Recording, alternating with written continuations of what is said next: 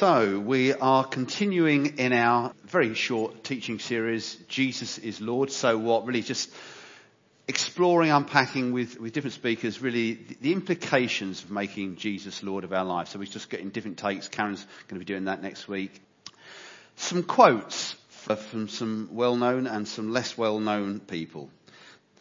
Never put off till tomorrow what may be done the day after tomorrow just as well. That's Mark Twain.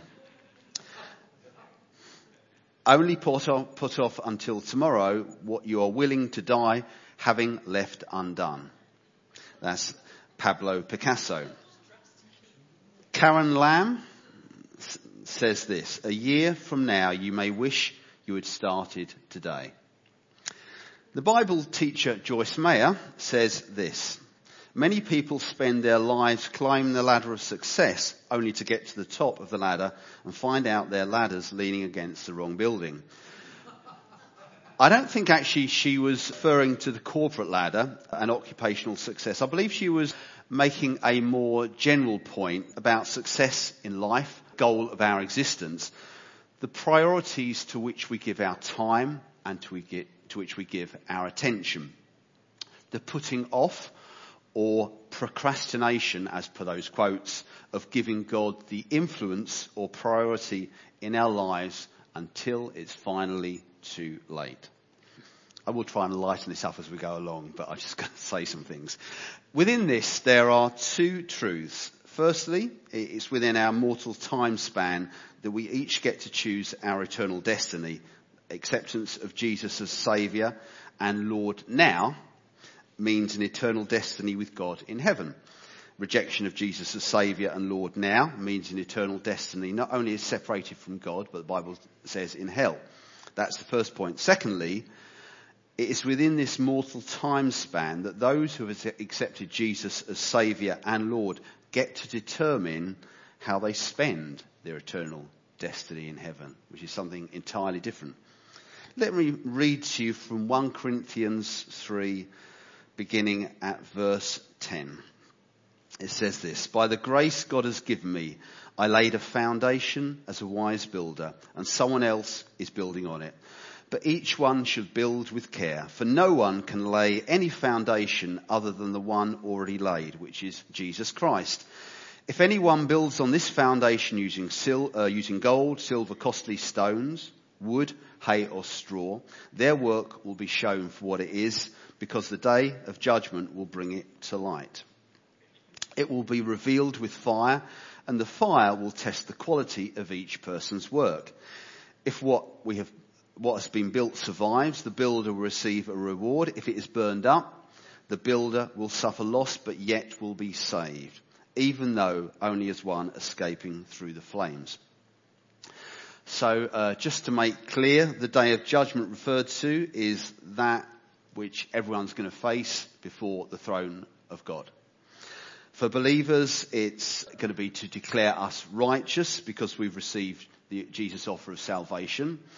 For those who have not accepted salvation through Jesus, they will stand before God and receive an entirely different kind of judgment, that which judges them guilty and for which, as I said, they're cast into an eternity in hell without God, because in effect the wrath of God remained upon them, of their own choosing, not of God's choosing. We actually covered some of this last year in our Essential Doctrines series, if you remember it as well. So I think Jane covered that one. Anyway, nevertheless, for believers, there is still an accounting for our time spent on earth before God. And really, this is what those previous passages refer to, and that's where we're going this morning. People who have made Jesus the foundation of their life and then built upon it with things of eternal value, and those who have built upon it with things that have no eternal kingdom merit. So there's two categories here.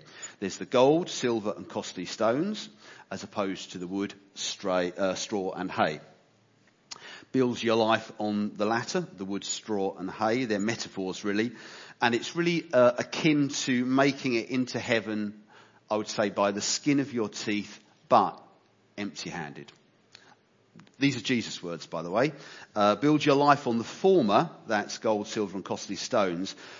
and you have things of value with which to enter into heaven.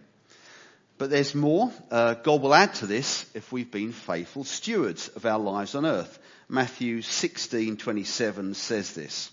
For the Son of Man is going to come with his angels in the glory of his Father, and then he will repay each person according to what he has done.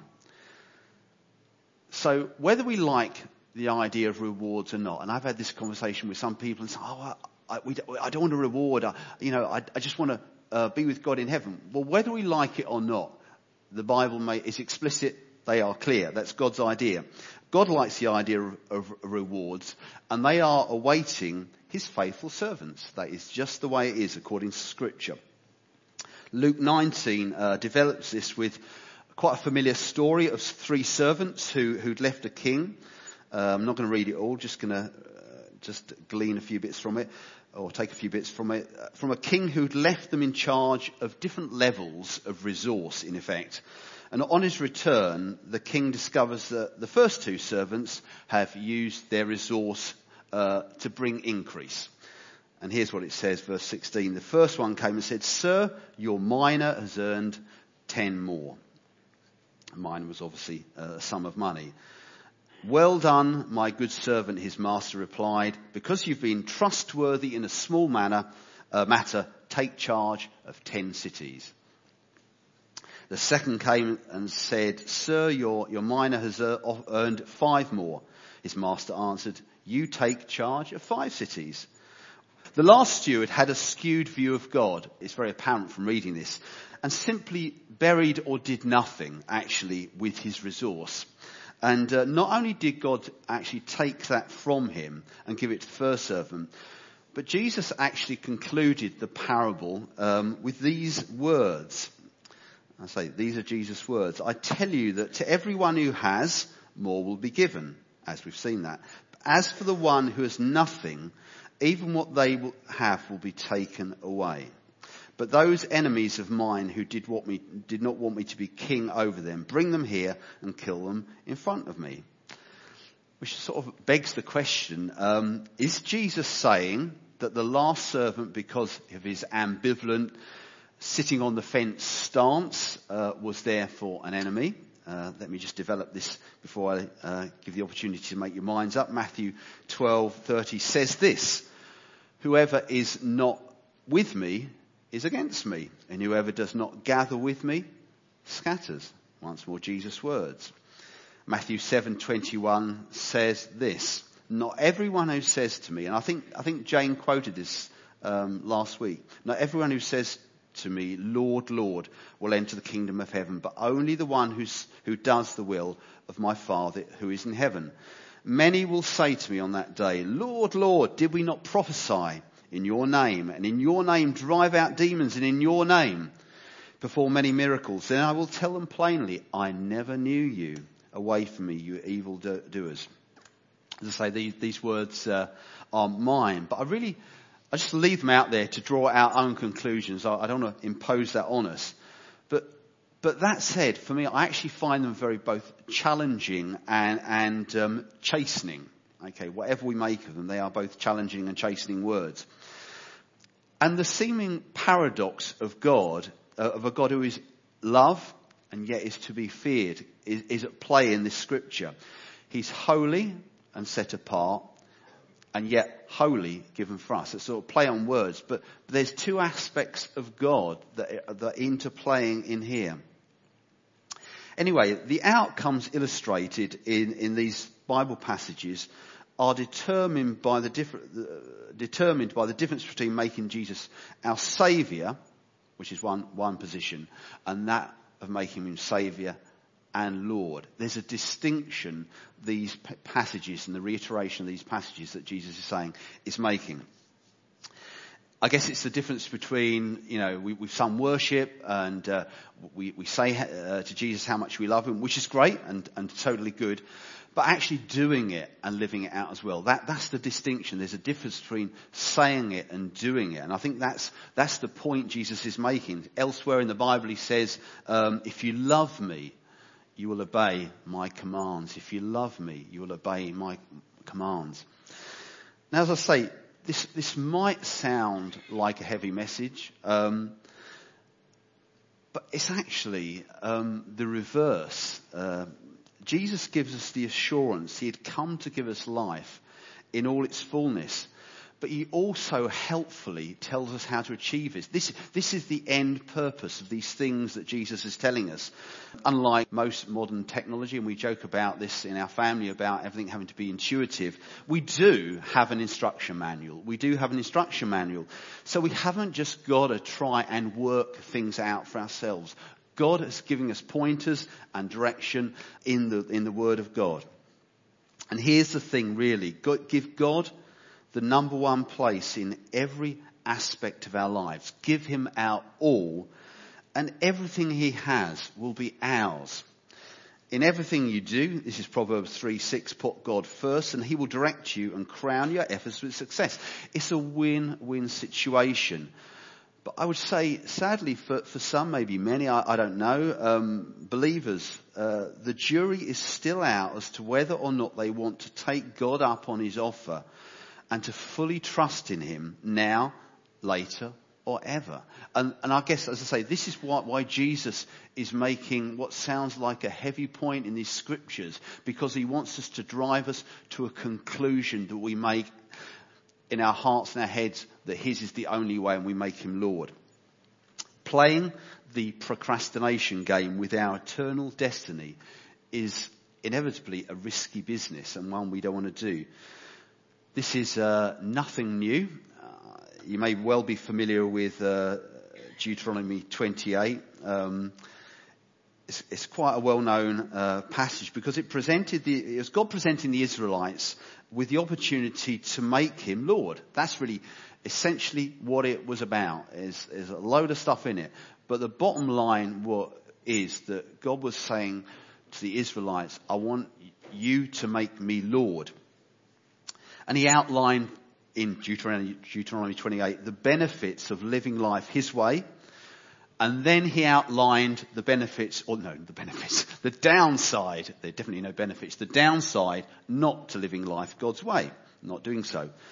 The blessings of making him Lord that he would bring them, or the curses that would overtake them if they lived lives outside of his sovereign rule. They could choose like we could choose. That's the thing. And if you've not checked them out, I encourage you to do so. They really make for interesting reason. And it actually beggars belief that having spelled out all these things, and it's quite a stark polar contrast, the pros and cons for trusting in God, trusting in him, and walking in all his ways, God still has to slip in some helpful advice about what the best option is. You'd think it's a no-brainer, but he gives them a heavenly heads up. And he says, choose life. In other words, go for the former, not the latter. And nevertheless, I guess we can track this forward to our day and apply that to ourselves. God created us, mankind, in his image to enjoy him and his creation. But here's the thing, we must do it God's way. And implicit in that is not just paying lip service to God. But our attitude, choices and positioning, if I could put it like that, really also have wider ramifications. We are ambassadors for Christ. That's what the Bible says. For those who don't yet know him. High responsibility, but amazing opportunity. Modelling what a life lived under the canopy of God's lordship looks like. That's what we're doing 24/7. We're living lives in front of people, modelling what it is to make Jesus Lord. If we don't make him Lord, then we won't be effective ambassadors. It's a this for that.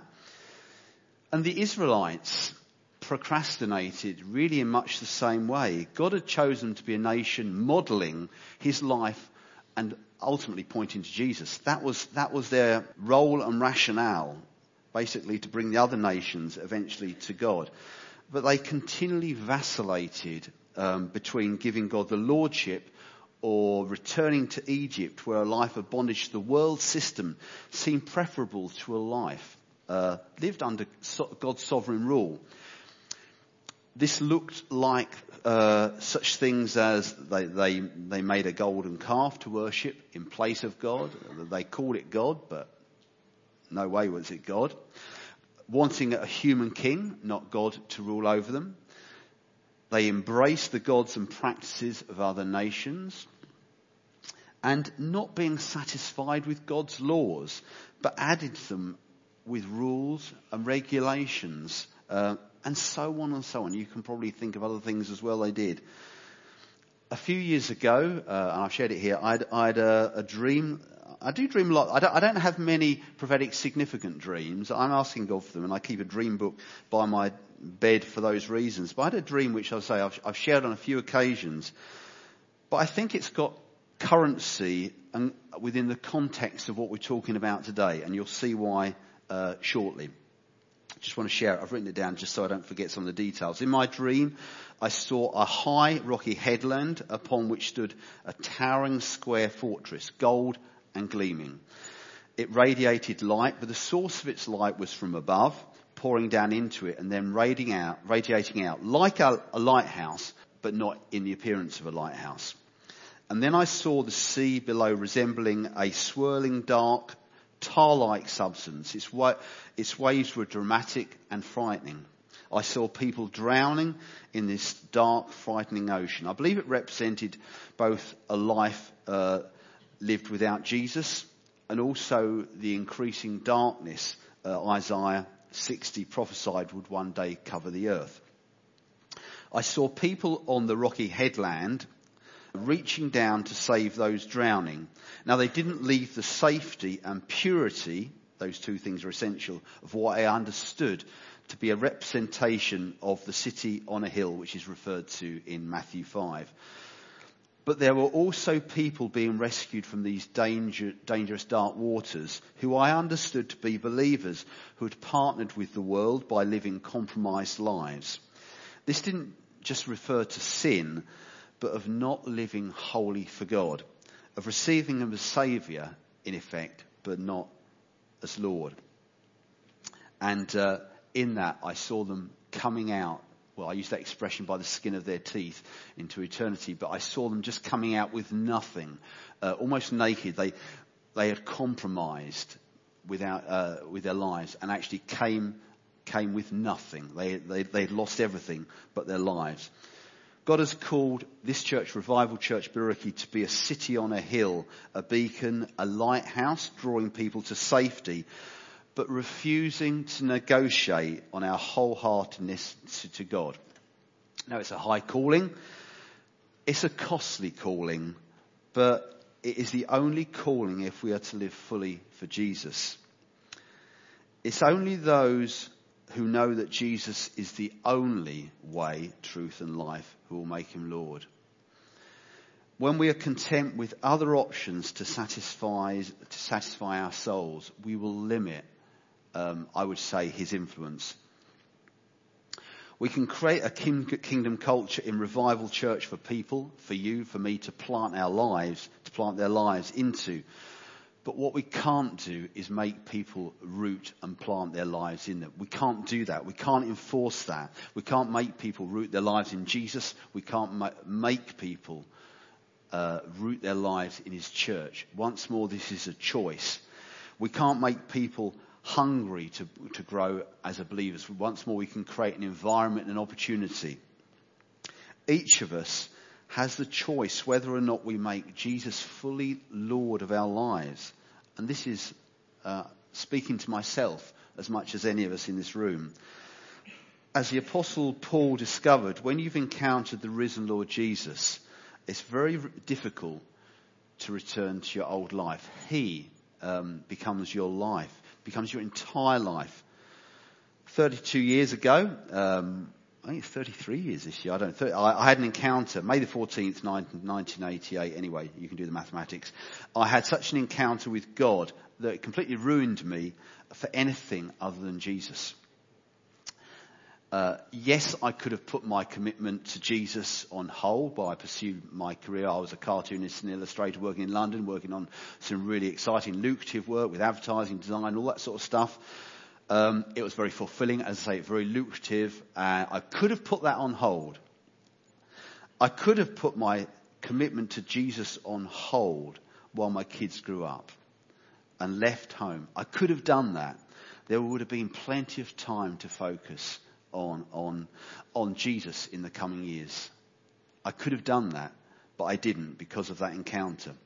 To do so, I would say, would have been tantamount to saying that I didn't need God's input in those areas of my life right then. Thank you very much. So really, in essence, I didn't want his lordship in my life. What I discovered is that God knew so very much better than I how to maximize my life, and giving him the number one place in every area of my life. I saw upgrade after upgrade within family, within the work, and some of you know some of the things I'm doing in publishing as well. Things I could not have imagined that God has opened up the door. But it's not the reason you do it, to make him Lord for your own benefit. That's a byproduct.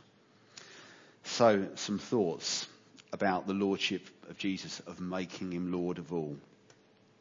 It will require the giving of our lives, but it will be life-giving. These are the pros and the cons, the returns we get. It will be costly, but it will be exceedingly rewarding. It will take us to the end of ourselves, but it will take us deeper into God. It will make us different from others, but it will make us more like Jesus. It will necessitate being servants, but it will establish us as sons. Our dreams will die, but his dreams are going to be birthed in us. We will lose the world, but actually we will gain eternity. This feels all very serious and heavy, but my heart is that, or I believe God's heart is that in getting this, it actually just directs us to the fullness of the life that God has for us. It is a serious, grave thing, but when we get the gravity of it, actually it'll push us into the fullness of his life. And I think that's okay sometimes. So in Luke 9:57, it says this: as they were walking along the road, a man said to him, "I will follow you wherever you go." Jesus replied, "Foxes have dens and birds have nests, but the Son of Man has no place to lay his head." He said to another, "Follow me." But he replied, "Lord, let me go and bury your father." Jesus said to him, "Let the dead bury their own dead, but you go and proclaim the kingdom of God." Still another said, "I will follow you, Lord, but first let me go back and say goodbye to my family." Jesus replied, "No one who puts a hand to the plough and looks back is fit for the kingdom, for service in the kingdom of God."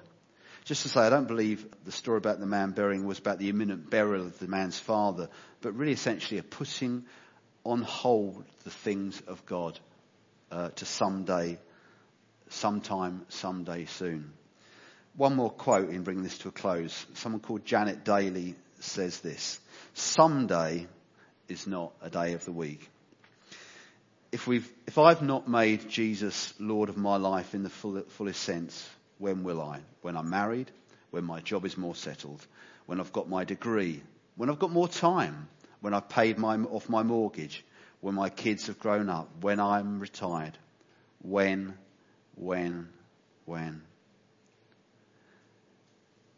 The implications really this morning are going to be different for every one of us.